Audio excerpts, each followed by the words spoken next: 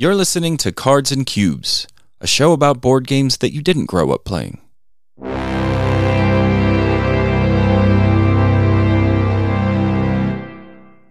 On today's show, we'll be talking about some games played, followed by some upcoming games, and our topic today is games to play around Halloween. Today's episode 33, and we are your hosts. I'm Brandon. I'm Christo. All right, so, from time to time, I get on these, kicks. And what I mean by that is, I'll play a bidding game and be like, oh, I kind of like auction games, and I'll buy a bunch of auction games. You've probably noticed this. I did that with roll and write games, unfortunately for you. And also designers like Knizia. I got on a Knizia kick. Lately, though, it's been card games. Now, I've always been into card games, but most recently, I've sort of realized card games in the right setting or the right people, I think I like them just as much as board games. And so I've been buying a bunch of card games and playing a bunch of card games. And it's kind of because I'm playing with small groups right now and family, they are probably the best to play right now for me. Yeah, I like card games as much as I do board games as well. I like trick-taking games, and not only trick-taking games. Actually, the game that got me kind of into a more modern board gaming was effectively a card game, which is Race for the Galaxy. People don't think of it as a card game, but it is pretty much a card game. There's literally a deck of cards and points. That's all. So yeah, they're awesome. Yeah. But I know what you mean as far as getting into grooves and stuff, and just kind of looking at specific themes of games or whatever. Right. I also, when I went on my shopping spree a couple of weeks ago, or 4 weeks ago now, I don't know, it's been a while.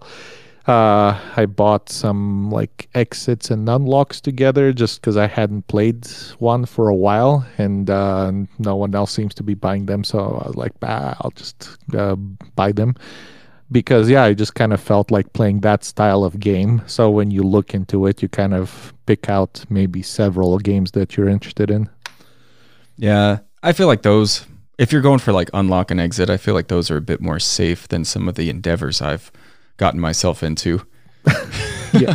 I feel like these kicks that I get on, really, I just buy a bunch of games that I probably will only play once. But exit games, you could only play once, but at least they're meant to be that way.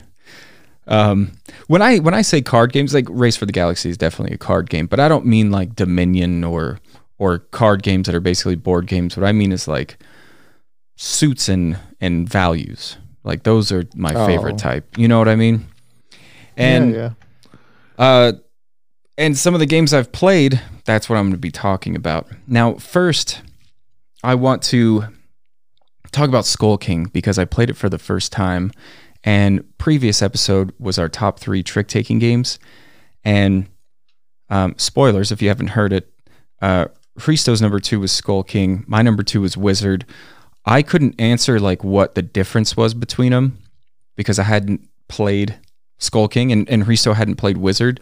So now that I've played both, actually, I've sort of played 3 versions of this type of game, sort of. Because I've played Wizard, and then with Christo, I played Skull King. It was is it German or just European? Was it German edition? It's the international version. Technically, it's sold in Canada and Europe. Okay. Do you know which one came first? So I actually looked at it because of that thing that the people that we're playing with were saying with the expansion cards, and I was like, expansion? What? I hadn't heard of an expansion. But apparently the first one of the Skull King series, so to speak, was called Grandpa Beck's Skull King, which is the US version. Okay. And I think they licensed it to Europe with some kind of a small expansion thing. And people prefer the European version because of better art, which I really really like, actually. Some people think it's like too colorful and like there's like sexy pirates and stuff, and it's kind of hilarious.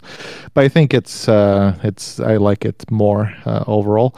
But they actually redesigned the Grandpa Bex version with better art, like a little bit more color, because previously it was just kind of pretty terrible. Like they actually took pictures of people and put them on the cards, so it was just kind of In really costumes? bad, like photos and costumes. Yeah. Oh man. It's like terrible.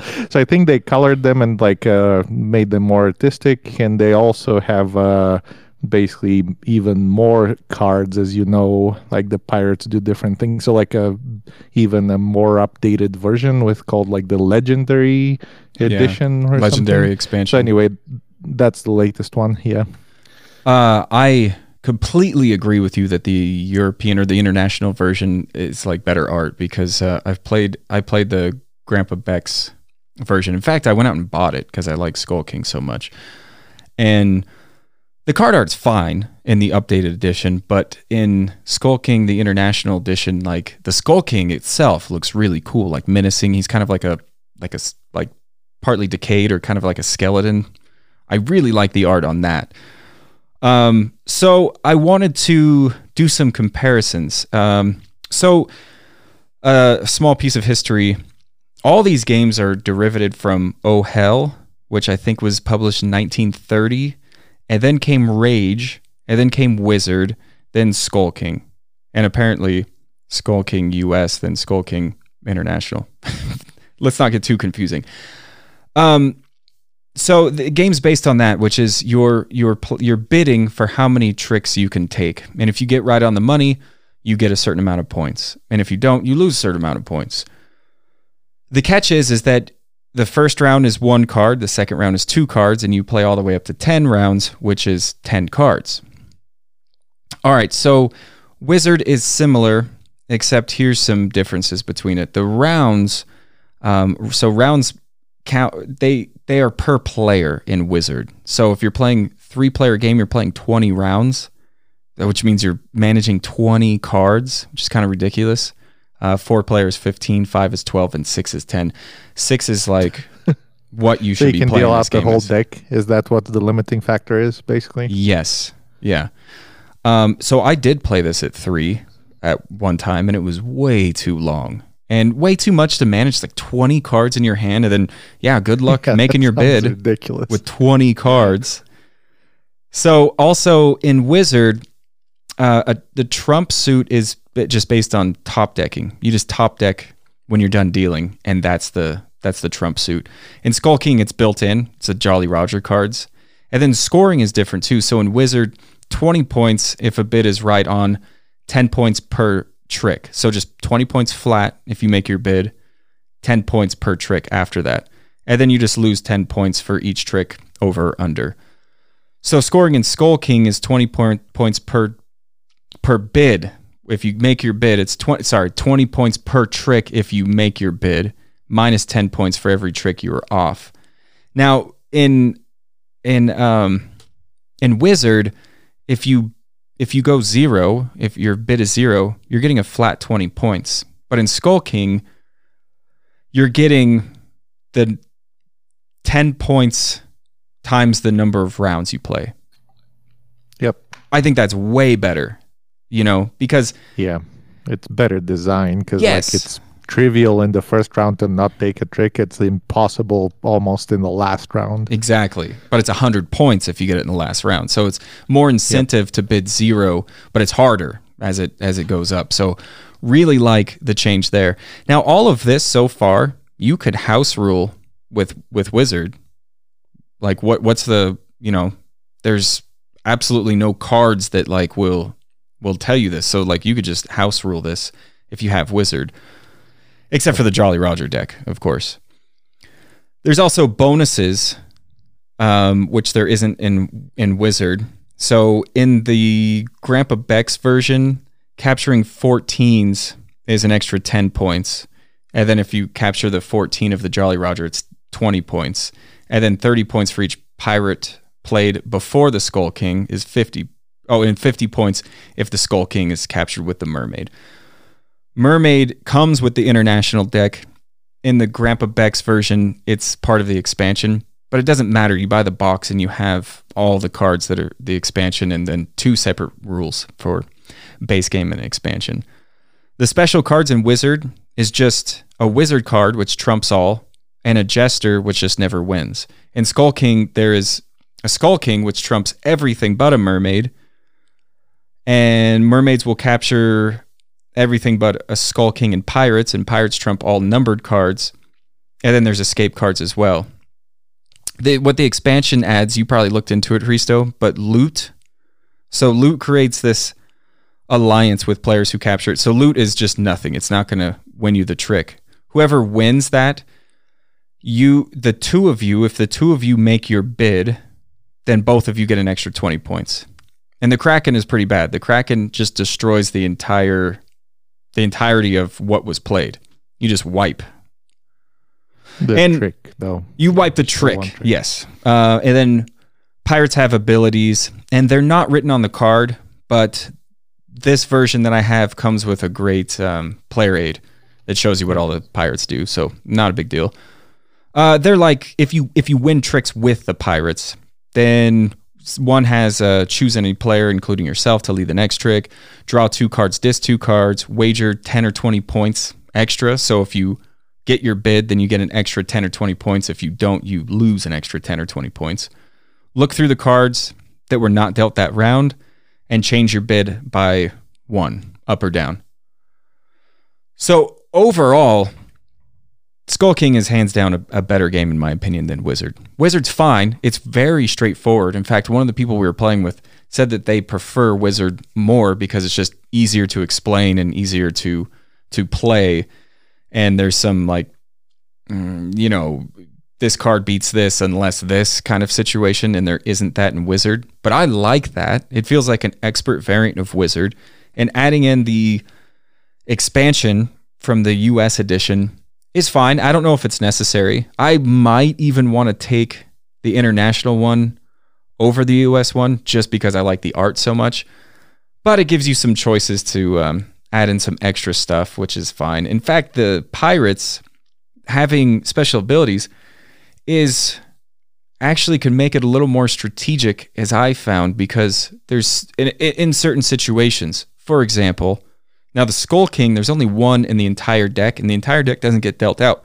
So it's almost thematic, right? Because it's like this rare Skull King. Will you see it? I don't know if it's that thematic, but it felt thematic because you never see the Skull King. And the Mermaids, there's only 2, and the Mermaids is the only thing that could capture the Skull King. So really situational things.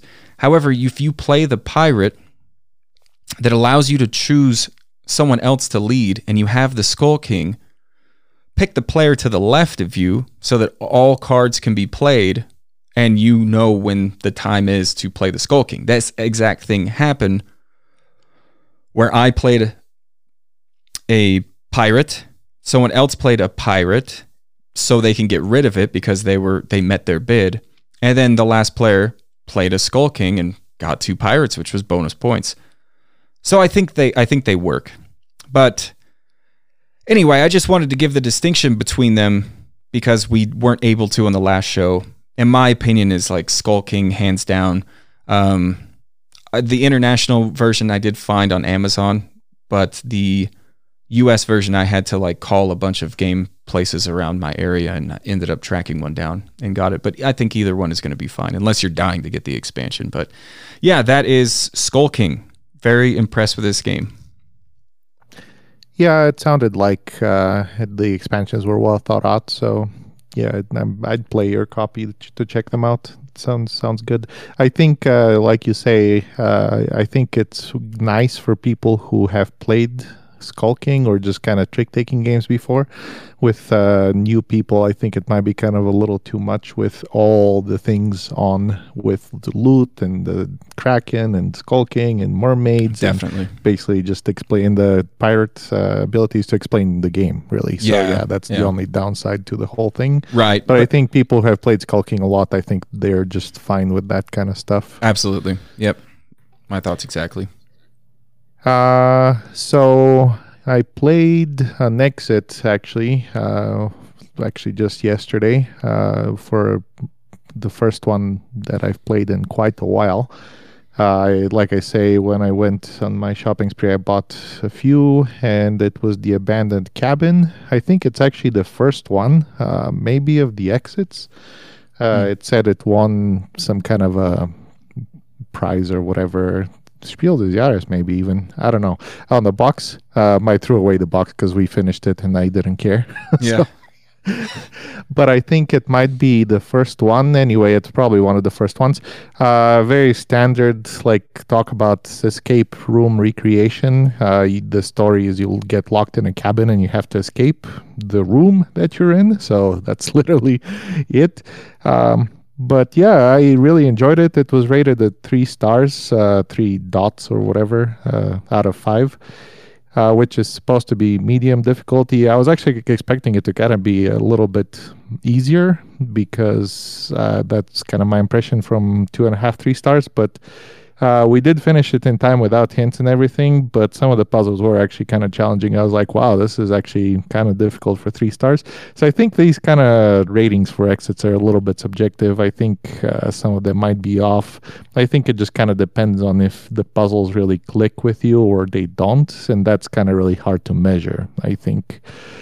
So they probably took some kind of a guess average, but I think if you're looking at them to decide, like, is this going to be a difficult or easy one? Yeah, the 4, 4.5 just get really crazy, but the 2, 3, I think that was an enjoyable experience. Even at 3, I expected it to be kind of like meh, too simple. But it was a lot of fun, just kind of catching up on an exit that I think people have played before in our group. So I played it with some people who actually it was their first exit and they really liked it. So we'll play more. But yeah, I was really happy to kind of get back to exits. Exits are one-time games, so kind of expensive experience. I've heard you can play them without tearing things or writing on things, but I think it would kind of ruin the fun. I think the fun is kind of to get some scissors, and there's a lot of puzzles that are like folding and tearing things and just kind of writing on things, writing numbers on things, figuring things out. I was actually initially kind of skeptical that I'd like that style of game, just exits in general, because puzzles are kind of okay. But there's something about the exit puzzles that maybe it's the nature of destroying things which makes them kind of extra fun for me, which kind of weird. But yeah, apparently writing on things and folding things and cutting things with scissors is extra fun. But yeah, it's kind of just, they're really, I think, well designed in general. Usually the game has like 12-ish puzzles, 10 to 12 puzzles. That are kind of involving several elements with cards and papers and stuff, and just kind of logical puzzles. Really cool. I really enjoyed it. It's designed by Inka and Marcus Brandt. I think we've talked about exits before. So yeah, just I was really happy to kind of get back into it a little bit. And actually, I looked at the coming out exits. They're still producing them. There's a couple that are out in Germany, I think. And one of them is, not one of them, but they're about to be in the US, I think, in the next couple of months. They usually come out in Germany first and then they translate them. So yeah, looking forward to playing them. Do you know what they're called? One of them is The Night at the Cemetery or something. The other one I can't remember. Is it The Stormy Flight? Yeah, that sounds about right. Yeah, I have it. Cool. Yeah, I ordered it. I pre-ordered it a couple months ago, I think, maybe a month ago. But yeah, I'll bring it. I thought that's the one you were going to talk about because we played so many of these. I think collectively, the group that was playing them had played every single one, but I think me and you had missed out on a couple. Yes. The one that you played, it was actually one of the only ones that I hadn't played. But yeah, I got Stormy Flight. I thought you were going to talk about that one. Yeah, no, actually, I looked at the new ones coming out and I saw there's a couple of new ones. Unfortunately, they were not out yet, and I didn't want my package to be delayed by an unknown amount of time. It's like, I don't know if they're going to arrive as they say or like next year, Right, because that's yeah. always a danger with pre orders, actually. Uh-huh. So I didn't buy the new ones. I bought some old ones to fill in the gaps the ones that I haven't played, basically. Yeah, I agree. It feels like kind of like arts and crafts time when you're doing that, and at the same time, it's kind of like anti like what you would want to do with board games and card games. We sleeve our games and make sure that none of them get messed up. Or, don't eat Cheetos and play my game. But with this, it's like completely opposite of that, where you're tearing up stuff, writing on it, folding it, and then throwing it away afterward. I know some people get like squeamish about it, which is kind of funny, but I don't. I find it like very satisfying, like you said. No, the first time I played it, actually, I was like, oh my gosh, it just felt very kind of wasteful. But I kind of look at it as a movie ticket now. It's kind of the same as going to the movies or something. Basically, it's an experience that for an hour you have some fun and then it's gone. But yeah, like I say, I think you can. I hear people that they like make sure to not destroy anything. I think that would kind of take away from the game. Oh, for sure. I keep the wheels, and I'm gonna like decorate maybe like a whole wall with them. Not frame them, just paste them on one of my walls. My podcast studio is just like full of like stuff, just like posters and that's actually things. A pretty cool idea. Yeah, it's not bad. All the exit wheels that you finished. Yeah, even the destroyed one. Spoilers. One of them that requires you to like destroy. It's not completely destroyed. Yeah, kind of like fold it or something, if I remember correctly. Yeah, I don't want to say. Anyway, I don't want to say. Yeah. Yep. Spoilers. Yeah. Yeah. Well, I mean, good luck finding that. You're just like every exit game you're gonna get. You're like, should we destroy it? Like Cards and Cubes said. Well, unfortunately, I've learned my lessons from like looking around the box, and I actually discovered a puzzle that was not supposed to be discovered because of just kind of examining the box thoroughly.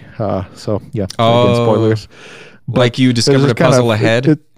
It's kind of funny because previously we've had some. I kind of know what's possible in those games. Yeah, so I just kind of like look at everything now. Right. Anyway, yeah. Do you like Exit more than Unlock?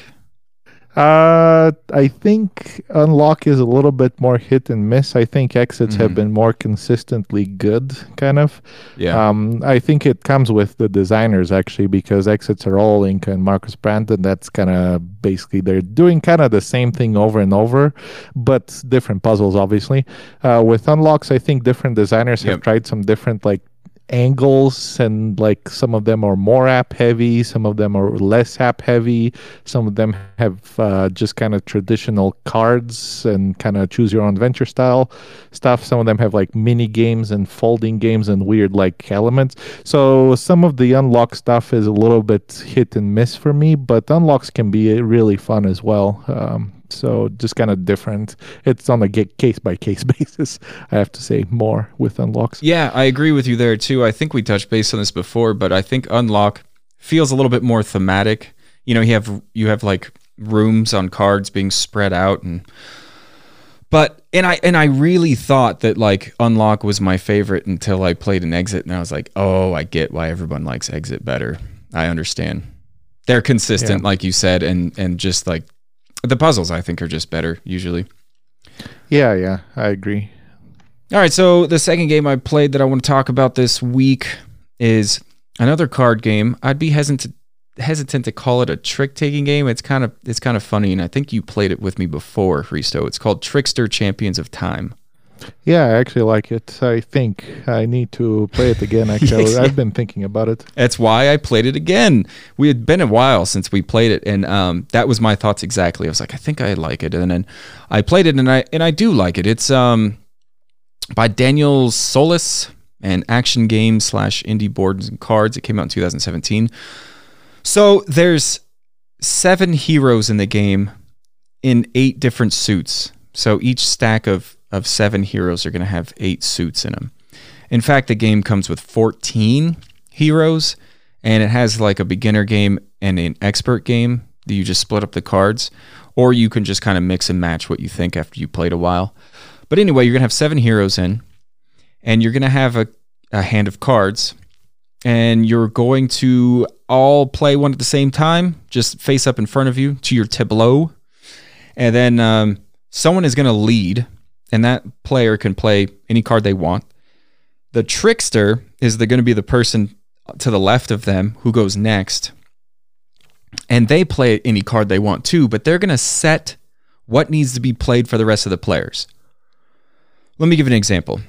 If I play a particular hero and a black suit, that player can play any black suit of any hero, and then now everybody needs to play that suit.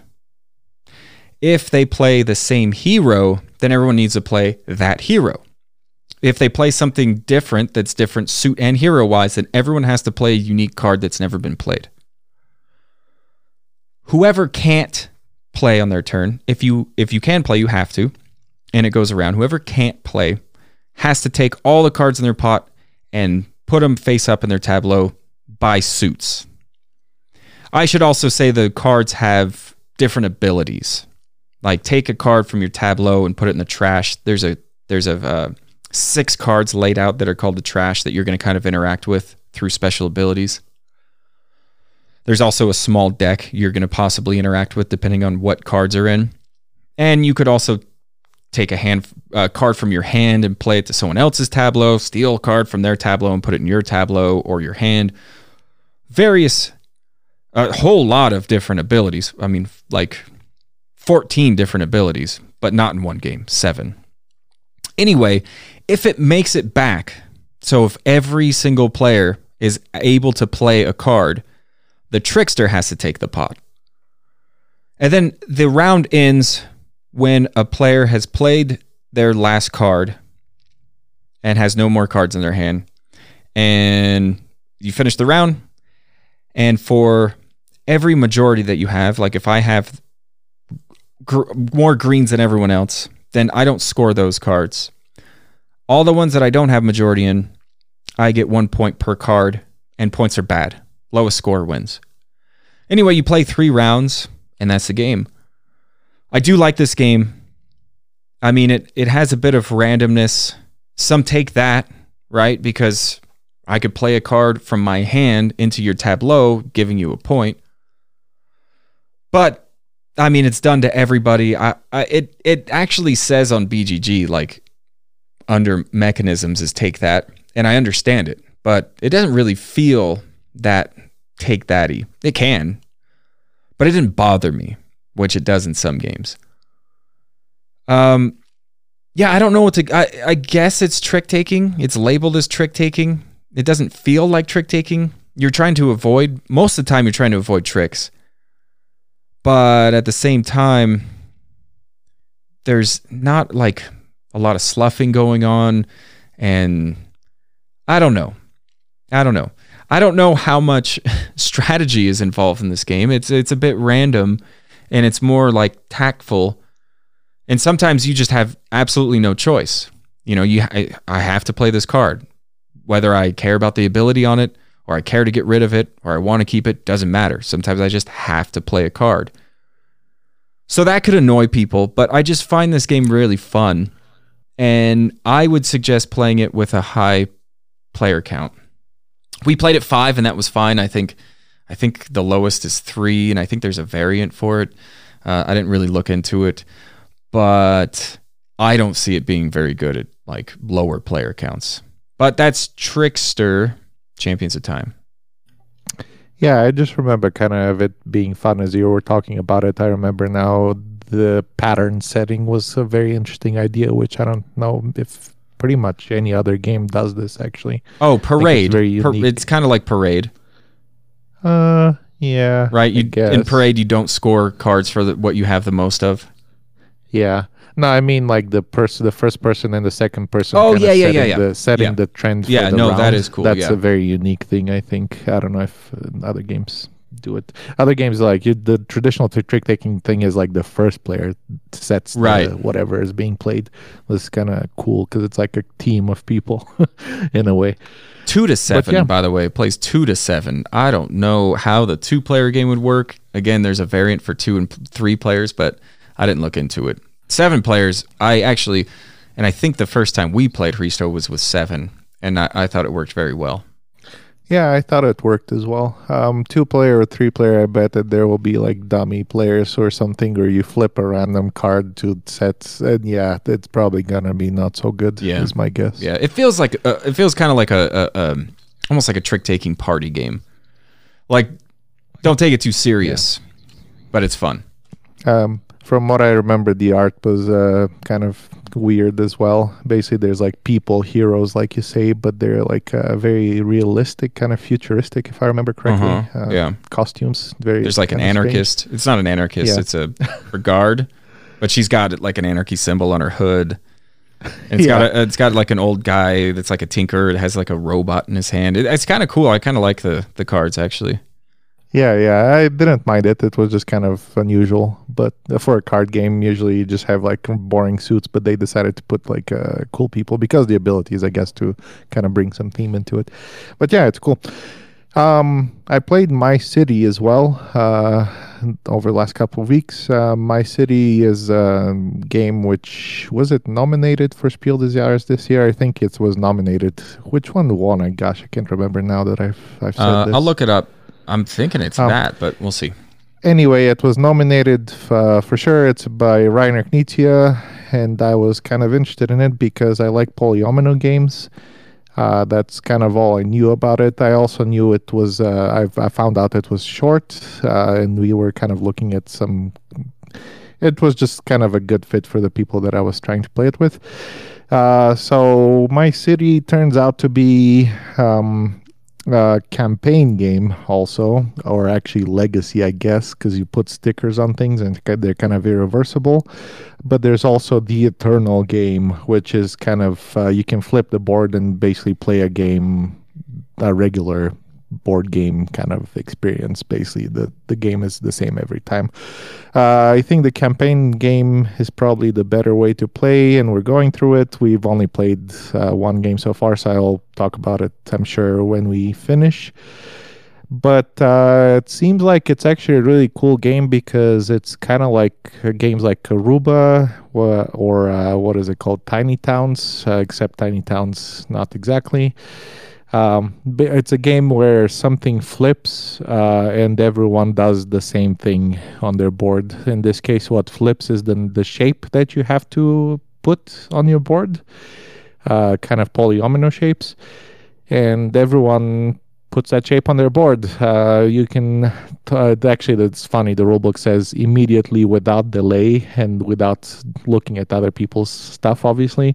I think that's kind of hilarious. Basically, just we're kind of doing like, don't look at the other people's boards. Even though I think in Karuba that's never an issue, or My City, because in those kind of games, it's kind of human nature. You don't want to copy exactly what someone else is doing. I mean, you think you're going to do better than them anyway.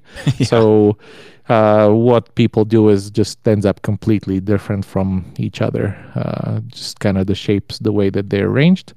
So the game is going to be kind of, I think, adding rules or kind of changing rules throughout the game. There's actually envelopes that you open with new rules and stickers possibly, and like other components that you need.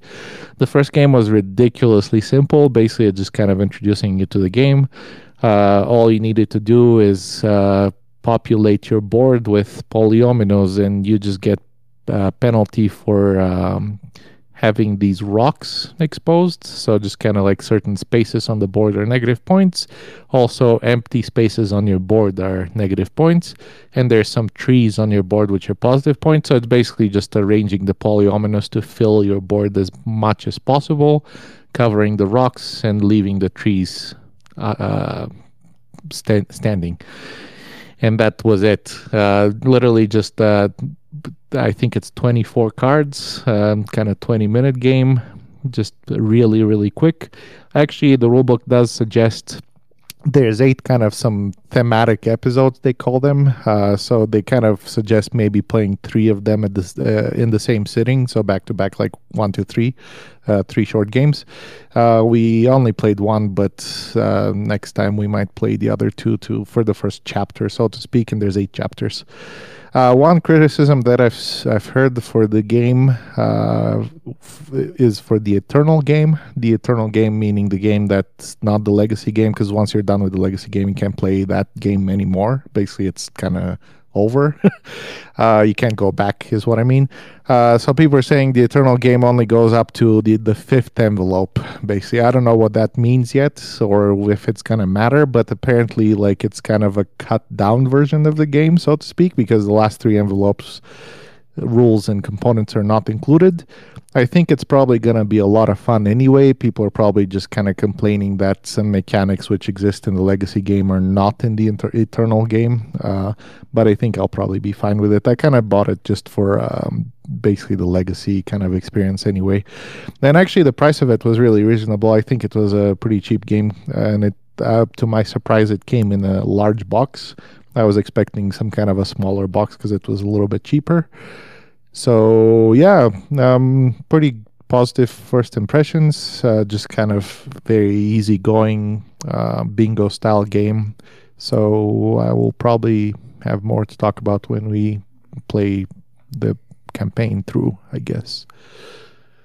Cool. Yeah, I was interested in this. I just didn't pull the trigger because of the campaign. Like, I just can't commit. Is this the first Legacy game you've played? No, actually, we finished the Clank. Oh, that's right. You're playing that. Acquisitions Incorporated or whatever. Oh, you also played called. Gloomhaven as well, which is kind of a Legacy Gloomhaven. game. Yeah, I don't think of Gloomhaven as. We actually played it online, so yeah, Didn't feel weird. Legacy. Also, we played 2 games of King's Dilemma. Yeah, I actually didn't mind King's Dilemma. People were like hating on it while we were playing it. I think it had potential to be cool, but we just kind of stopped because the pandemic and other things, I guess. I was included in the complaining because, yeah, I don't know. It had potential. It was really role play. Like, you know, if you weren't really getting into it and your clan and all that, then it's like stripped down. The core mechanisms were pretty plain for me. Anyway, to answer your question, definitely nominated My City, but Pictures won. Oh, yeah. Yep, yeah. I remember now. Also, question, you said that there's 8 episodes, 3 games in each episode? Yep. 24 games total. Okay. Yeah. All right. I sneak looked at the next level, and there's 3 of each shape. They're 3 different colors. So the next level is not just fill up your board, but also groups of colors score. So you want to have groups of colors together. That's it. So like slowly it's introducing you into more and more elements, I think, in the game. Cool. Yeah, sounds fun. All right. So that was games played. So up next is upcoming games.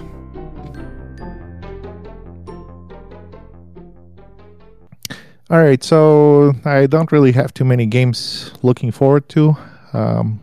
I backed 1 Kickstarter actually over the last couple of weeks, and I still have doubts about whether it's going to be a good game. It's actually by the designer of Prehistory. So Prehistory I actually enjoyed a lot. Funny story about that game. The shipping was pretty terrible and the box was pretty deformed, but I was late letting them know, so they were sending replacement boxes, and I think they just kind of ignored me. So maybe I'll mention it now, and maybe they'll send me a box for Prehistory. But the game is fine, the components are fine, just the box got banged up in shipping.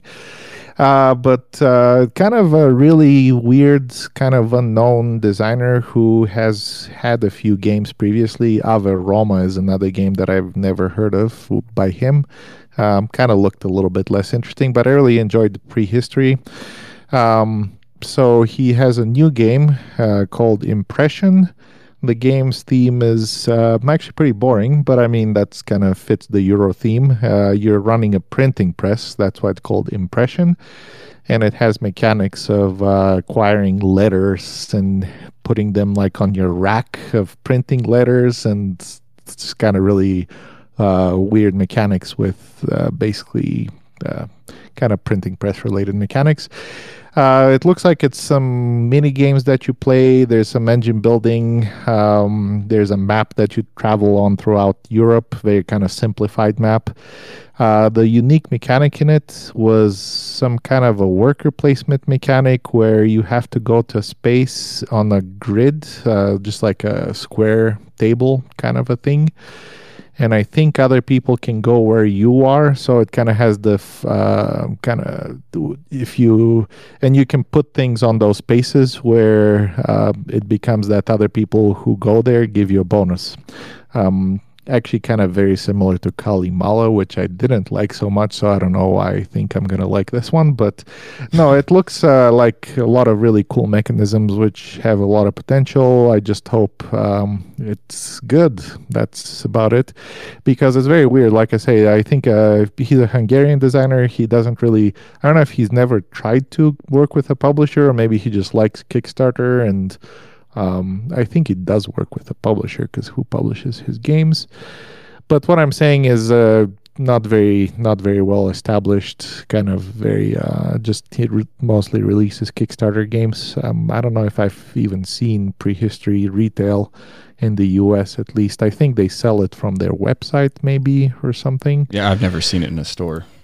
But yeah, I'm kind of hoping that it's going to be a good game. My other concern was he's actually designing it in together with another designer whose main accomplishment is Sakura. I don't know if you remember that game. We played it with the trees. You're trying to follow the emperor, but not overtake him. Yep. And you're just kind of following along a path. That's like his best game from what I saw, and he has a lot of kind of children's slider party games which had just lower ratings. I didn't even look at them, but I was like, I don't know. But like I say, I hope it's gonna be at least decent. I actually really like the theme, even though it seems kind of boring. It works for me as far as Euro games go. So that's Impression. Sometime in 2021, I'm guessing, is probably when it's gonna arrive. I also liked Prehistory, and I'm interested in this one. Prehistory was like a bunch of mini games as well. I thought you were going to talk about the other funny story of that game, of us playing with a player who was not into games, and I had to play that person's turn almost every time. And even through that, I still saw that it was a good game, although it was rough. The game I'm looking forward to is called Red Cathedral.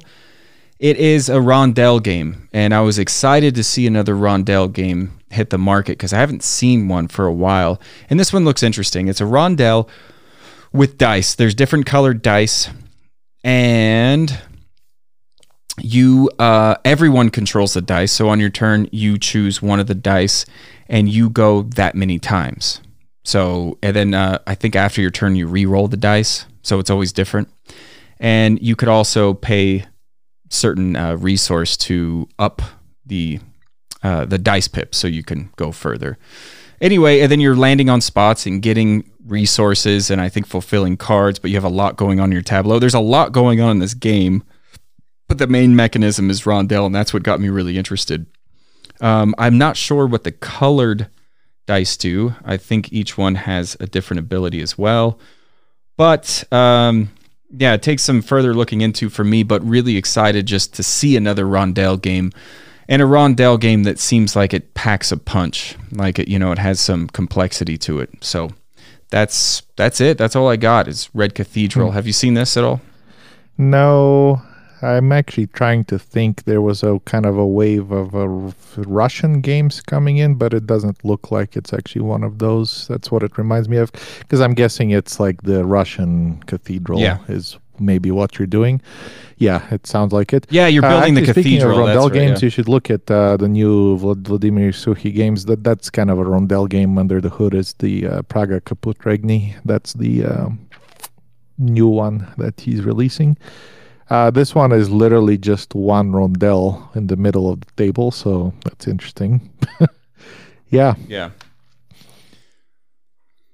All right. I don't know anything about it. Yeah. Yeah. I mean, it's Russian and it looks cool, and I'll probably get it and talk about it soon. But until then, our topic: which is games to play on Halloween.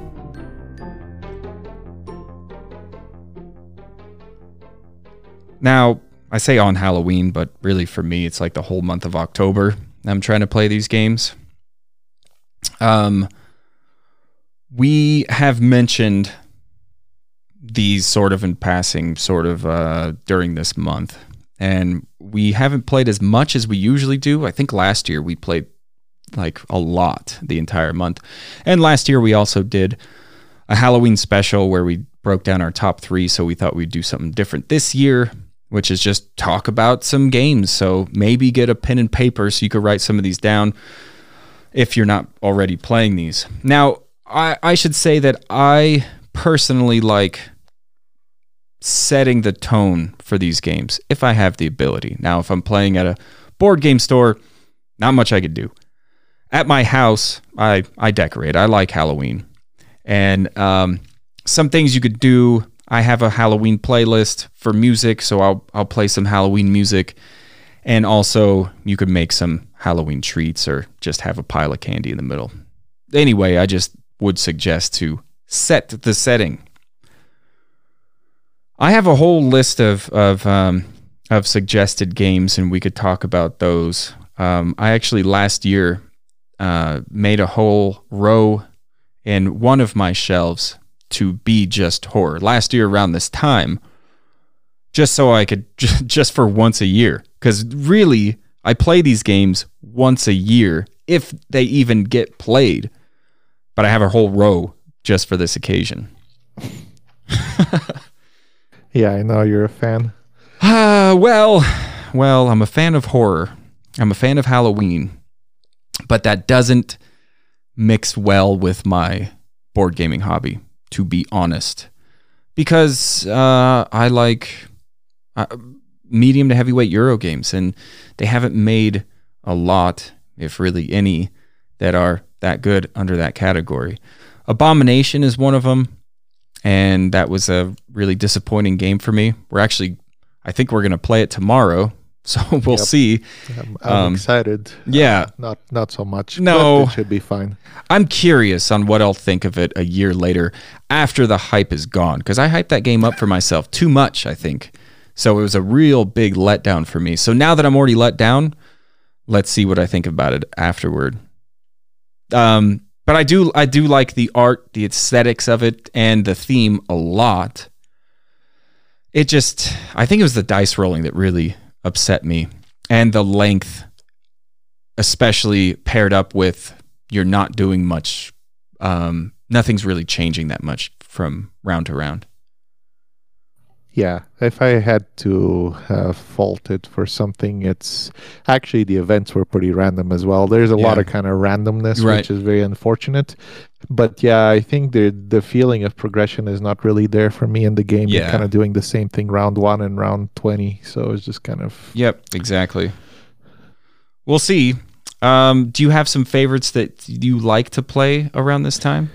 Actually, I like horror games. I like just kind of darker themes, so I enjoy them. Like you say, I think the biggest problem is games which are specifically Halloween are not super deep. Actually, a lot of them are just kind of very reliant on theme, and they are kind of lighter. They don't really have complicated mechanics, which we enjoy. Not very. There's a lot of take that in Halloween games for some reason. I don't know if it's because people think that's like a family thing, and they're generally family games. But yeah, it's a fun theme usually. So yeah, I was actually thinking during Halloween. Sometimes I like. I like the Halloween theme with, like, I don't know, pumpkins and ghosts and witches and whatever. Mm-hmm. I was thinking, are Alien games, for example, Halloween games? To me, kind of not so much. They're still kind of horror, or something like Bloodborne, actually. They're still kind of horror, but it's kind of a different type of horror, which I don't know if it's necessarily Halloween or just kind of generic kind of horror themes. But yeah, that's like if we're talking about movies, like, is Alien a horror movie or is it a sci-fi movie with some horror elements? Yeah, that's a good point. I mean, I saw some pictures on social media of someone saying like, "Hey, this is my Halloween board game night," and they had their picture of their board games, and I saw One Night Ultimate Alien, and that had me scratching my head. But I mean, if it works for you, that's fine. But yeah, I would agree with you. There's certain themes that are like dark and maybe even spooky, but it doesn't really fit for me for Halloween or even horror. And I don't know how many board games or card games there are that are specifically like Halloween, you know. Like most of the games that I play around this time are just horror board games. Like if I'm now I watch horror movies like year long, so when Halloween comes up, watching a horror movie doesn't cut it for me. I have to watch something that at least takes place on Halloween. But for board games, that's completely different. It just has to be horror to kind of fit the theme because I'm not doing that all the time. But there is a game called Halloween that we've actually played that you have, right?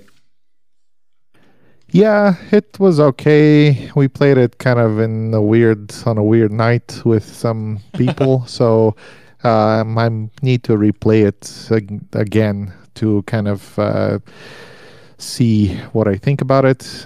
To me, it wasn't so thematic, though. It's a nice abstract game, but I'm not sure how much the theme of like you're basically playing these ghosts that haunt people, and there's like you collect scare crystals or something, if I remember correctly, or some kind of counter, and you can spend it to do things. I don't know how much the theme comes across. It's an interesting kind of controversial game. Actually, there's a weird thing where the expert variant, which is the no luck variant or whatever, there's some also take that in that game, which again comes with the territory of Halloween games. The expert variant, which is supposed to be, I think, deterministic fighting or whatever, and a bunch of other changes, was actually not really approved by the designer of the game himself. It was something that the publisher kind of created from this game that he submitted. So the whole game is a little bit weird as far as that goes. I don't know if it's really well polished either. It's just kind of a thing there. But yeah, no, I think there are some specifically Halloween themed games. Actually, I'm thinking of, obviously we played Welcome to, what is it, Halloween edition. Obviously that's like really designed as a Halloween game. You're going around trick and treating. Yeah. Treating. Also, Monster Mansion's pretty Halloween themed, I think. Basically, no, that's true. Yeah, the mansion that's sitting in front of you has like jack-o'-lanterns in front of it, and yeah, I mean, you could argue that it's like Halloween night or October, and you're building a haunted house to like scare people, yeah, right? I think that's exactly kind of what you're doing. Right. So I think there are some games that are Halloween specifically, but yeah, some of them are kind of adaptations or horror, kind of generic horror or games with witches, stuff like that. So yeah. I remember when Halloween the game came out, I was super excited because the box is like really cool looking. It's got this like menacing like hooded ghost, and it says Halloween. And looking into it, I was like, oh, it's an abstract game. But playing it was fine. I don't know how much it's gonna feel like Halloween. You're just gonna be playing an abstract game with moving ghosts around.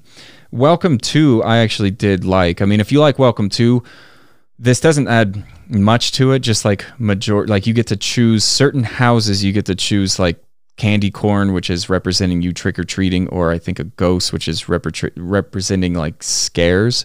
And it's just like kind of majority, like first person to get a certain amount can announce that, and everyone crosses it off and you get those points. Kind of push your luck too. But but the papers that it comes with, it's all decorated like Halloween. So it worked for me. I liked it. Yeah, I don't know how much different it felt, to your point, from the base game. It felt kind of very similar to the base game because your decisions are very similar. But like you say, they had pictures, and the sheet of paper is very like Halloween themed, so it's kind of cool. It's going to last it works forever. If I play it once a year around Halloween time, those papers are going to last forever. I'll never have to laminate them. Well, depending on whether you play with like 99 people at the same time or something. Yeah, it's true. which is possible with that game, which is kind of funny. Last year, probably not recommended. Yeah, definitely not. Last year, I bought a game. My daughter is 2.5. Last year, she was 1.5 around this time. And I was doing this for a while, and then I decided, like, I should probably hold off. I was buying games for her, not to play now, to play in the future. Because I was like, she's going to be a gamer. Her mom and dad are both gamers. I stopped doing that because I'm like, by the time she gets old enough to play games, hopefully she will want to play games. I don't know that yet. There'll be awesome games out there, I'm sure. But I did buy this game with her in mind, and then ended up playing it with my friends, and it ended up being like a decent game. It's called Ghost Chase from 2001. I bought it used at a board game store for pretty cheap. And it's a hidden movement game where one player is playing the ghost in this. I like the board a lot. It's like this big like castle and all these rooms. And basically when you're playing the ghost, you're moving around like a hidden movement game, and they're trying to find you. But it's with cards. Instead of like writing it down, you're playing cards. And you're playing your cards face down, and then after a certain amount of turns, you'll flip your cards face up, and they could see what you did, and then you play some cards face down. Pretty neat. Pretty simple hidden movement game, but also like just more than I expected. So this is one of the weirdest games that I've seen you... it's from 2001, by the way, really old, published by Amigo of all things. And I agree, the castle is like a cutout 3D castle, which is really cool looking. So actually kind of very interesting. I don't know where you even found out about this game or found the copy of it. Yeah, just used at a board game store. I saw it, and I looked into it, like quickly, like watched some videos, looked it up, and just bought it. It was really cheap, and then very unusual. Then I think I was like looking it up on different websites and just like couldn't find it. So I was like, no, cool. I accidentally bought an out of print game. Nice. Yeah, that's cool. So I don't know why I'm like suggesting it, because I don't know how easy it is to find it. But yeah. As far as Halloween actually goes, at first I thought we were doing a top 3, so I was thinking about top 3, and it was really a struggle for me because I like a few favorites, but I was just thinking, what the heck do I put even in like number 2 space on my potential list? And I actually was thinking that on Halloween, usually I don't like those thematic games on a map or whatever, but or like not dudes on a map, but kind of exploration games. What I mean is like monster dungeon crawls. Dungeon crawls, yeah. Mansion of Madness. What else? Gosh, I was thinking about. Betrayal at the House on the Hill. Usually I don't like those games, but I think on Halloween I'm kind of more open to those kind of experiences, which is kind of interesting. But I think it comes with there's not that many Halloween themed games that I'd rather play. So yeah, just kind of a comment about that. Actually, the number 1 game that I really like, which we talked about just last week, is The Bloody Inn. That's probably it's a card game, not Suits kind of a card game, but it's a kind of a drafting card game with some engine building elements. Really cool. I really like the expansion as well, which I think it makes the base game better. If you're tired of the base game, you should get the expansion, which kind of breathes some life into the game. And it's just a lot of fun. I think it's really good. It's one of the really good kind of macabre games that exist out there that actually have like good kind of Euro elements. And there's, with the expansion especially, some take that as well, but it's very kind of minimal. And I think it's kind of good fun just in general as a game. Agreed. Yeah, I really like The Bloody Inn. I think it's great all around. The theme does come through, I think, too. You're like... Yeah, the theme is really, really good. Killing people in a hotel, and then you have their bodies sitting in front of you thematically, and then you have to like bury them and Yeah, and then like there could be cops that might do an investigation, so it makes you kind of nervous if you have bodies piling up. So I think the theme does actually come through. I actually just looked up Ghost Chase on Amazon to see if they even have a copy. Rio Grande actually has a copy for $40. It's a little pricey. It's a little pricey. I think I bought it for like $12. So go figure. Yeah, I'll play your copy sometime. And actually, we were speaking about exits and unlocks earlier. I was looking up if there's any kind of spooky unlocks to recommend, and there actually aren't many with spooky themes. I think exits are way more kind of darker and spooky. I don't know if that's like a conscious choice or something, but all the unlocks are kind of more adventure based. They're just kind of brighter, and I'd never noticed that for some reason, but the exits are all kind of like these, you're in an abandoned castle or something, which I guess makes sense because there's no people there, so it kind of lends itself to not having people talk to you or not be around people generally in exits, and unlocks are more open to kind of that kind of environment. But kind of weird. Yeah, I think if you're looking for a Halloween kind of puzzle solving game, I think exits are the way to go out of the two. I mean, the abandoned cabin, which you just played, would that fit in the category? It sounds like it. Yeah, it's fine. Yeah. I think there's like a mansion one too, like the Sinister Mansion. Mansion. I haven't played that one, but that sounds spooky. Yep. Yeah, there's just a lot of them around like graveyards or like catacombs or whatever. Oh yeah, the catacombs one would work really well. Yeah. Yeah.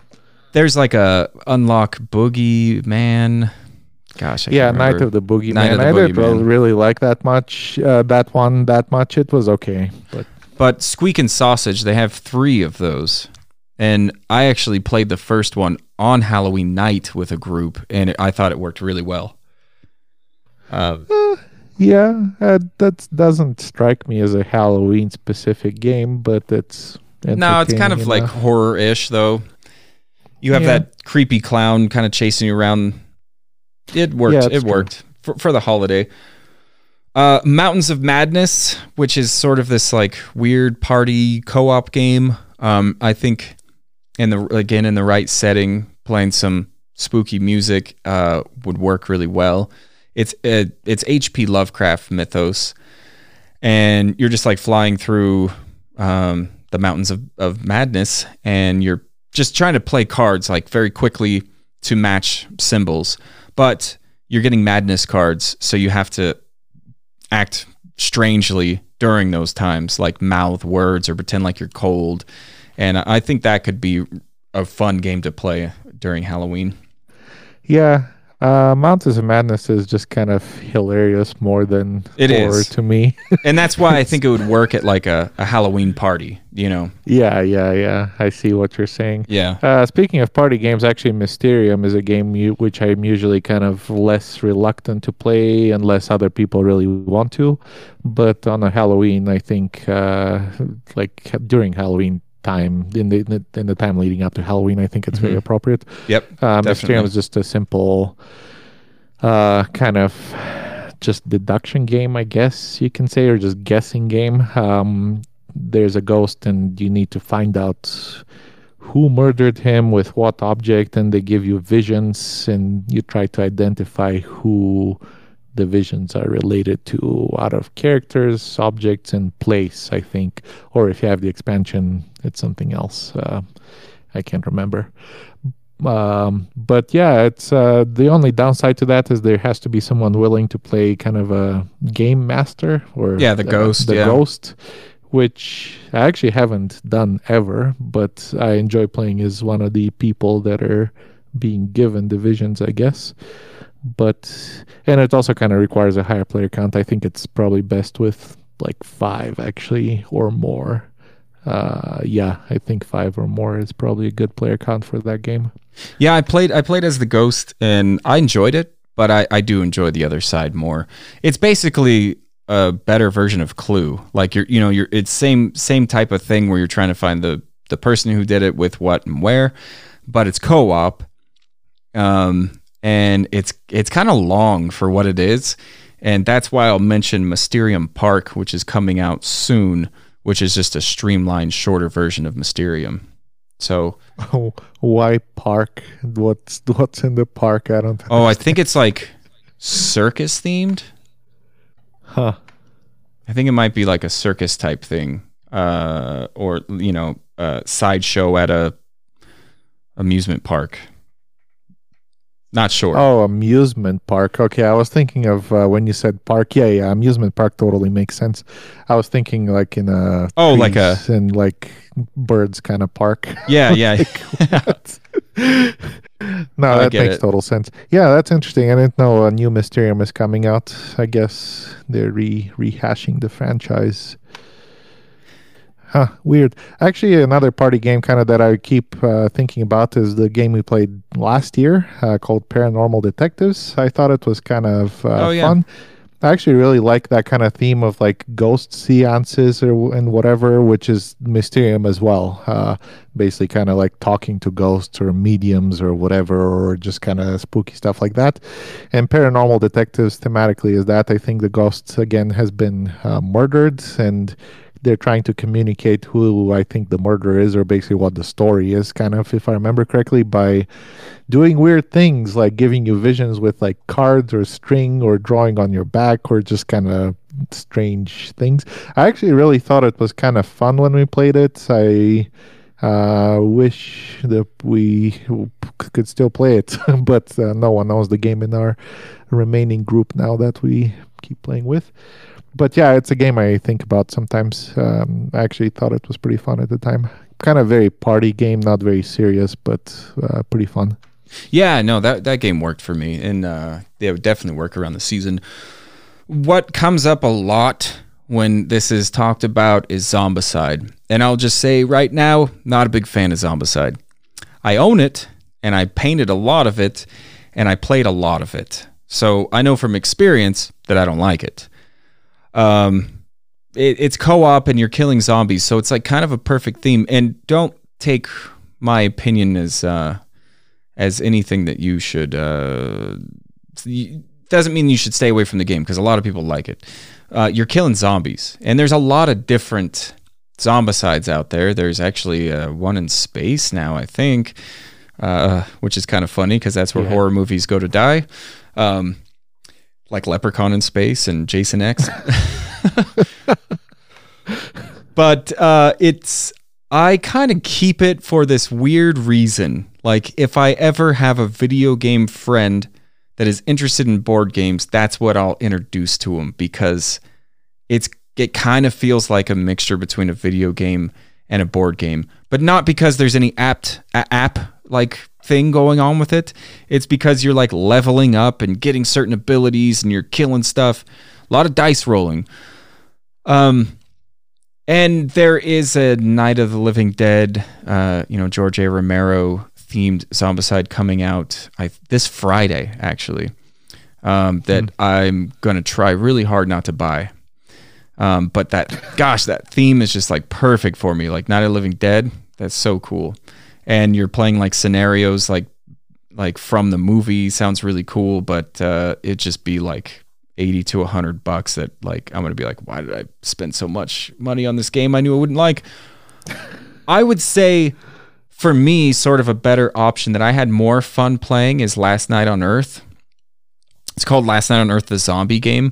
And there's different scenarios to this as well. And it's one versus many, or a couple versus many. If you're playing high player count, there's like 2 bad people versus the rest of you.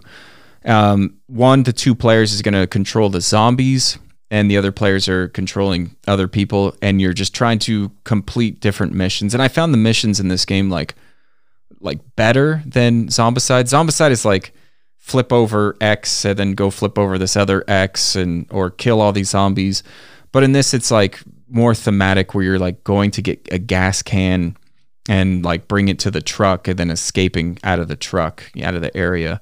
But I found it to be really fun. It's kind of a roll and move, which is really bad, but you can move up to that many, and you could actually roll your dice and you're either playing a card or moving, and you can decide after you roll the dice. So if you're like, oh, I didn't like my roll, I'm going to play a card instead, or search instead too. So you can like search instead of roll. But anyway, it was a fun experience to play with a big group, especially with a big group that's like casual gamers. It's going to be a lot easier for them to wrap their head around. And it comes with a soundtrack. It comes with a CD. Like, who has a CD player anymore? But it does come with a CD. I thought that was kind of funny. Totally not necessary for the game. Just like spooky music. I would rather play my own though. Do you actually have this game? I do, yeah. I do have it. Huh. I actually looked at this game a very long time ago, and I was slightly interested. But yeah, for some reason I typed it, and there's like 1,000 expansions for it. I don't know what the heck. But actually, I don't have any. I looked at it way back in the day, and it looked kind of cool. Actually, yeah, kind of in a very Halloween way. I don't know if I'd play this throughout the year over and over, and correct. Like, oh my gosh, this is awesome. And I've kept it over the years just for that reason. But I only played it once. But I would like to play it again during this time. But we're running out of time for that. Yeah, there's one random thing that I remember. There are apparently rules that like some things can go through walls, like very weird, random. Like people are just complaining that it's not very thematic. I think I remember the zombies could go through windows, and I think maybe through even windows, walls, which actually makes sense. I don't know if that's really a complaint, but anyway, yeah. I don't know how well designed it is. You know, there probably is problems with it, but I didn't look at it like that. You know, because I wasn't trying to like, I don't know. There was no deep strategy to it, so I was just trying to get into it, you know? Yeah. Another one that I would actually highly recommend if you like hidden movement games and you like slasher movies is Last Friday. Last Friday is Friday the 13th, the board game without the IP. I mean, it's called Last Friday, and the maniac looks very much like a Jason Voorhees type, but one player is playing that, and the other players are playing like camp counselors. And you're on a lake. You're like, and there's a cabin by a lake. So very much Friday the 13th.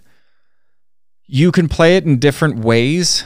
The suggested way is playing through the rounds, and from round to round it'll change. And it's been a while since I played this. Actually, last time I played it was on Friday the 13th, some couple years ago. But like one round, everyone's trying to stay away from the killer. The next round, you're trying to find the killer. And then, if I remember correctly, the last round, somehow it's picked like a final girl, and you have to just make sure that that person doesn't get killed. And I thought that was really cool because from round to round, it like changes. You're not just doing the same thing, trying to find the person like you are in most hidden movement games. Like it's different every round, where you have different kind of objectives. And I found it really cool and thematic and a lot of fun. I actually have a Jason Voorhees mask, and I played as the maniac and wore that. Nice. Just, you know, to add some more flavor to it. Pretty cool. Yeah, zombies are not really, you were talking about zombie games, not really my favorite as far as games, because I can't think of any games that are really, really good with zombies. Zombicide is okay, but kind of a little dice rolly for me, and it's probably better as a two-player game because I think the downtime is just kind of bad in that game. So I feel like even maybe playing alone would be just kind of fun because you just kind of want it to be your turn all the time in that game. And it depends on dice rolls a lot. But actually, there's a couple of games which we haven't played, which I think have potential to be good, which are kind of mean games. That's maybe why I haven't proposed them. I'm waiting for the right time, maybe next year, because like you say, it's getting late. But it's City of Horror and Mall of Horror. They're games where basically you vote for someone to die. I think the zombies are invading and you're trying to get supplies and escape, if I remember correctly. And there's a phase where you can kind of vote people to feed them to the zombies, if I remember correctly, which sounds kind of bad. But yeah, kind of lifeboats like game where you vote for certain people to be kind of kicked out and whatever. So yeah, I think they might have potential, but that's just about the only zombie game that I can think of that I'm kind of interested in. I looked into this because I looked at like a overview of it and thought it was like looked really fun, but I couldn't find it anywhere to purchase. Huh. Crazy. No, I actually have them, which is crazy. So out of print games, more out of print games Yeah. that I have that I don't even know about. Is the Mall of Horror, is that the same like core mechanisms, just like a different theme? Yeah, I think it's literally the same game, just in a different setting. There's like items you can pick up. Obviously, those things are different, but I think the mechanics are kind of the same, if I remember correctly. Almost like Day of the Dead version or Dawn of the Dead, because it's like, you know, in the mall, Yeah, which yeah, interests exactly. me. That's cool. Yeah, no, it sounds really promising, but like I say, it's a game where you vote people to die, so kind of weird. Actually, another game which we didn't mention is Fearsome Floors, which is an abstract game by Friedman Freeze. Another out of print game. Yeah, game where you are on a grid and you're trying to get through this maze where a monster is chasing you. And actually, the fun part of the game is you can design what the monster is. You can kind of attach like different hands and heads and whatever. You can make some kind of a mixture of monsters if you want. But anyway, the monster it's kind of a programming game because the monster moves in a programmed way and it kind of turns right when it hits like obstacles or a wall or whatever.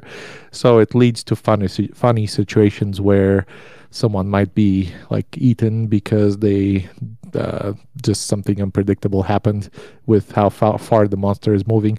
Very kind of simplistic system. Basically, there's a maze, like I say, with some rocks and slidey blood pools on the ground where you reach the first square and you slide to the end. So kind of funny stuff like that. But I actually enjoyed it. The one time we played it, I was actually even thinking about playing it tomorrow. We still haven't decided. But yeah, Fearsome Floors, that's another one that not too many people look at, I think, for Halloween. Actually, another game that I usually would not play, which actually is zombies, I guess. So there's a zombie game, is Dead of Winter. That's an acceptable game for around this time of year. Usually not super huge fan of it because it's kind of dice rolly, and yes, it is co-op with possibly traders, but it's a very kind of, I don't know, like I say, you can die from a roll of the dice and it's just weird. But it's fine for this time of year, so Dead of Winter is another good one. Yeah, I actually really enjoyed the play of Fearsome Floors. I had a good time with that. I haven't played Dead of Winter, but I have played Flick 'em Up Dead of Winter, which is a dexterity. Not the same. No, not at all. Yeah, I mean, it's a dexterity game with the same theme, co-op, but then there's scenarios, and when you get into the later scenarios, it introduces a trader mechanic, so it becomes a little more like Dead of Winter. We never got there. We've played it a few times, but we've never gotten to the trader mechanic version of it. But everybody controls you just pick one of the heroes that haven't been played yet, and you play as them for your turn. I find it enjoyable. I actually like it a little better than regular Flick 'em Up, and I like the zombie towers. It's kind of a cool mechanism where how the zombies attack based on noise, I believe, and then you put the zombie tower and drop the zombies and they come crashing down, and if they knock you over, then you've been bit or that person's been bit. So that one's a fun zombie game for me. Yeah.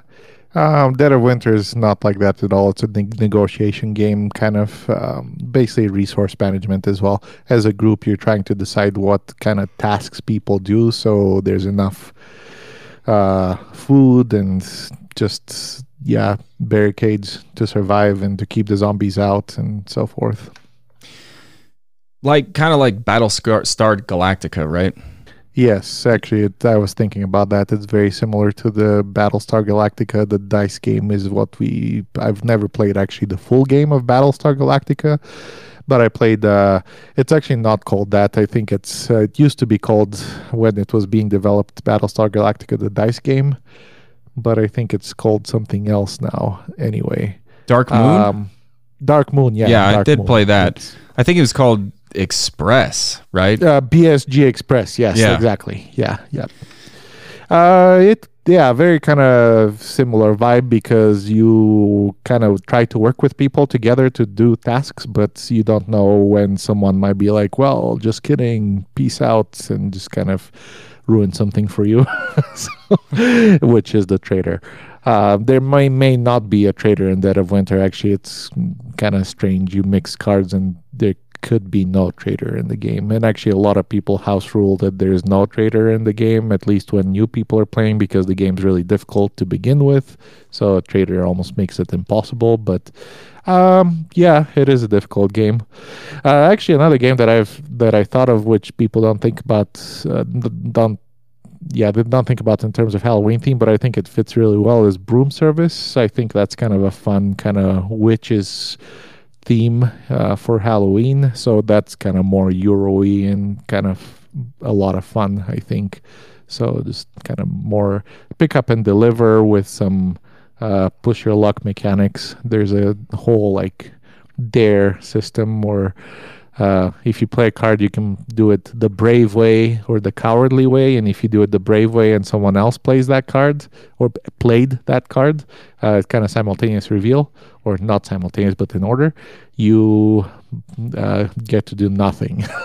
so that's the push your luck mechanic there. But pretty cool game overall, Broom Service. I bought that works. game 3 years ago around this time for that reason, because I'm like, witches, Halloween. I don't like it. I understand why people do like it. It's just like, to me, it was just like so hard to do what you wanted to do on the board. And I actually been looking into the card game version of it, which I think I'll enjoy more. Yeah, it is kind of a difficult game because of that mechanic, because you want to do the brave actions, but you could end up doing nothing, which is really painful because you're kind of falling behind. And it's it can be a painful game, I agree. There's also social deduction games, which a lot of people like around this time of year. I think they're really good to break out in like Halloween party settings. Werewolf is the obvious one. Werewords can be fun as well, but that's like that's more like 20 questions with a traitor mechanic. Witch Hunt, I think, is kind of the best version of Werewolf because there's just like better abilities and it just has a better system to it. But you have one that you played that I'm very much interested in that would probably be the best social deduction game. What, Blood on the Clock Tower? Is yes. that what you're... Yes.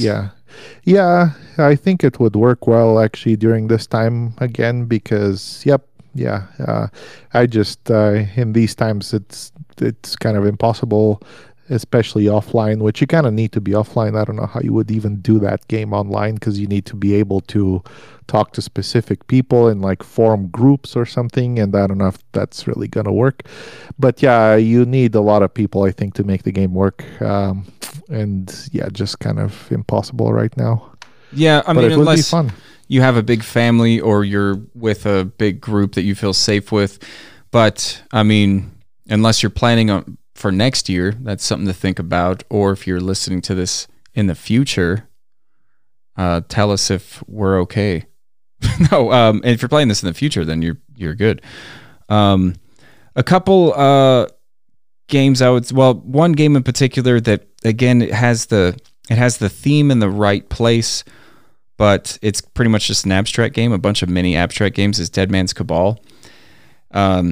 The theme of it is you're like necromancers, and because you don't have any friends, it says in the rulebook possibly because of the stench, you want to throw a party, but you don't have any friends. So you're raising the dead to have a party, and like whoever throws the best party kind of wins. That's the theme of it, but really it's just a bunch of mini abstract games. The components and such like really fit the season. It's like skulls and bones and the cards are all zombies. So if you just need something like horror to look at while you play an abstract game, that's when I would suggest. Yeah, I wasn't a huge fan of that game. Actually, speaking of games that are kind of off the mainstream. I think I'd like to play Monster Mansion again. I think with the different rules that we found out that we were not doing right, I think it might be a cooler game. I'm guessing it's gonna turn into kind of it's a drafting game and with some engine building elements. Actually, the whole game is kind of engine building because you're trying to push up this track, which constantly, basically, that's how you score points. But I think that game actually had potential, at least for my liking of what it was supposed to be. I actually didn't like the other game so much. The one with the circle, the infinite corridor. I can't remember what the name of it was. Yeah. I played last week. Haunted Mansion. But Monster Mansion, I agree. I thought it was okay, but if you look on BGG right now, we're the only two people that have asked questions about this game in the forums. And we did get answers, but if you notice, I don't know if maybe they're from the publisher, but they look like they're not the designer. No, I think my answer was from a random person. Yeah. I don't think it's the designer, but whatever. But we're the rule book, if you get this game, is a little rough. It's not very clear, and it doesn't go into enough detail. It's a simple game. It's all drafting. Like, you draft for turn order. You draft these skulls, which is a resource that you pay for cards, and then you draft cards, and they're monsters that are going in your haunted house to, like, you're trying to sell all your tickets, so you're trying to get your ticket sales up from round to round. And for this time of year and for the mechanisms and the shortness of it, I thought it was pretty decent, and I do like the art on it a lot. Haunted Mansion: Call of the Spirits, which is a Prospero Hall game based on the Disney ride, which I think I talked about in a Games Played.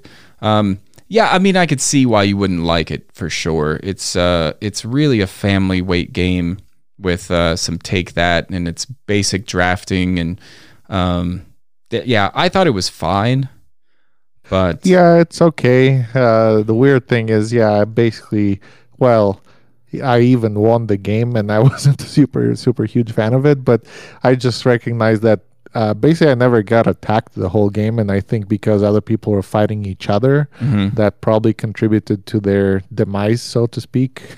So I don't know, kind of a weird vibe with that game. And I think someone can really kind of hurt you with that fighting mechanic, especially towards the end of the game when it really matters a lot, and that can be kind of a bad deal. Yeah, when there's take that mechanics in games, it's kind of questionable always to me, and it can be pretty strong in that one, especially, like I say, towards the end of the game in the final round or something. Yeah, I could see it working for some families. Some families it won't, because if you get mad at playing games and you get mad at people messing up your game, it's not going to be for you. But if you're the type of family that, like, doesn't really care to win and is playing just to have fun, I think you could have fun with the duels and going after your uncle or whoever you're playing with. But in the wrong setting with the wrong people, it could be rage-inducing. That's for sure. Yeah, it's okay though. It's like you say, it's a decent family game, I think. A better game by Prospero Hall is Horrified. Completely co-op. Universal Monsters, the actual Universal Monsters. They got the IP for it, and you just choose to put in which monsters and how many. So you could up the difficulty level by putting in more monsters, or you can lower it for maybe if you're playing with kids, or you're just like teaching it to kids and letting them do it. But I found this game to be really fun. You're just kind of collectively trying to defeat the monsters in different ways, depending on they're asymmetric, the monsters, and the people that are playing, like your characters, are asymmetric too. So I like it better than Pandemic, but that's not saying much because I don't really like Pandemic. But I don't really like co-op games like this in general. But this one I did find to be fun enough to play once a year around this season. Although I haven't played it yet this year, and I don't know if I'm going to. Yeah, it's pretty cool. I actually have nothing against Horrified except when survivors spawn on top of monsters or something. There was something that you could basically just not defend against, and I think that's just kind of bad. Yeah, but yeah. There's characters that will come into play that you can escort to their destination and get some cards that are going to be good, like equipment cards. And yes, they could spawn right by a monster. Or like right on top of them, I think, like literally on the place where they are. Oh, and then they just die immediately. But there's also, if they're spawned and it's the monster turn and they just move, boom, take them out, and there's no chance there. There's no way to defend for them, which may be something that needed to be fixed. Actually, I'm wondering if Prospero Hall does so much expansions. They did for Villainous like crazy, but that game got out of control popular. I would love to see an expansion for this because there's a lot more monsters to explore, and maybe they could fix a couple things, make it a little bit more interesting, maybe even make it a little better for seasoned gamers. That would be great. And this got a lot of popularity, so that's what I'm hoping for. Yeah, I can see how they can even make a different map or something. Setting. Yeah, it could be. Yeah, it's possible to expand it, I think, for sure, especially that kind of game. That's actually all I have. That's pretty much everything I had as far as games go as well. Yeah, there's more to be explored. You could always get a hold of us and tell us some of your favorite games to play on Halloween if we hadn't mentioned them, so we could check them out for next year. Cards and Cubes podcast at gmail.com, or you can simply go to www.cardsandcubes.com and contact us if you'd like. But overall, I funny enough, as I look at all these games, I'm not excited about them, but I'm always excited about them around this time of year. Like, it's something weird where it's like, if this game didn't have a horror theme and there wasn't a time of year to play them, I would not be playing these games. I wouldn't even glance at them. But because this time of year is kind of special to me, and because of the theme is kind of special to me, and they kind of line up perfectly, I get excited to play these games. And maybe we'll talk about Abomination on the next one, but I'm guessing that it will be an abomination. But we'll see. Yeah.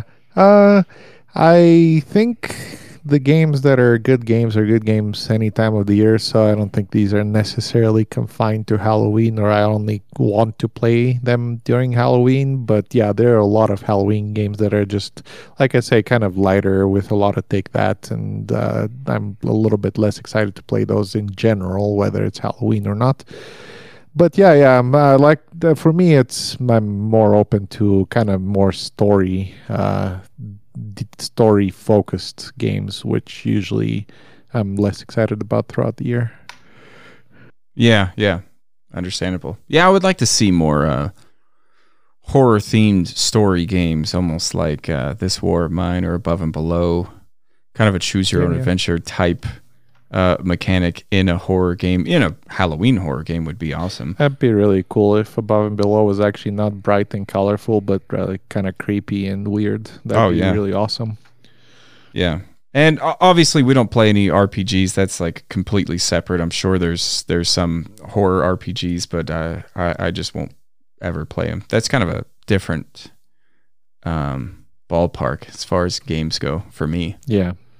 And tabletop miniature games, I don't know, Hordes and such, that's something I can't speak on either. Living card games, Arkham Horror, the card game, I think is fine, but that's kind of a beast to get involved in. If you're already involved in it, you're probably playing it year round anyway. But that's something I might think about playing solo around this time of year, but I might only think about it. Anyway, anything else? Nope, that's it. All right.